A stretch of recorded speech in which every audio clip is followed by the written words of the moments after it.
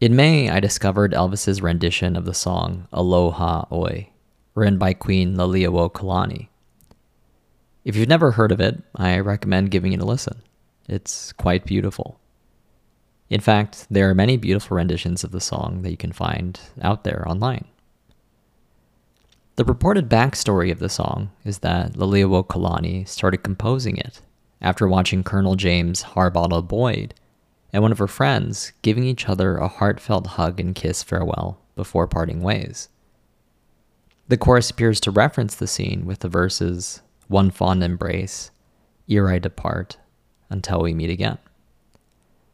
Though the lyrics reveal that the song is clearly a story of love and departure in a romantic context, I find myself extracting a broader theme of the importance and beauty of embracing the moments we get with the people dearest to us. To have access to time with the people you love is one of the greatest gifts of life.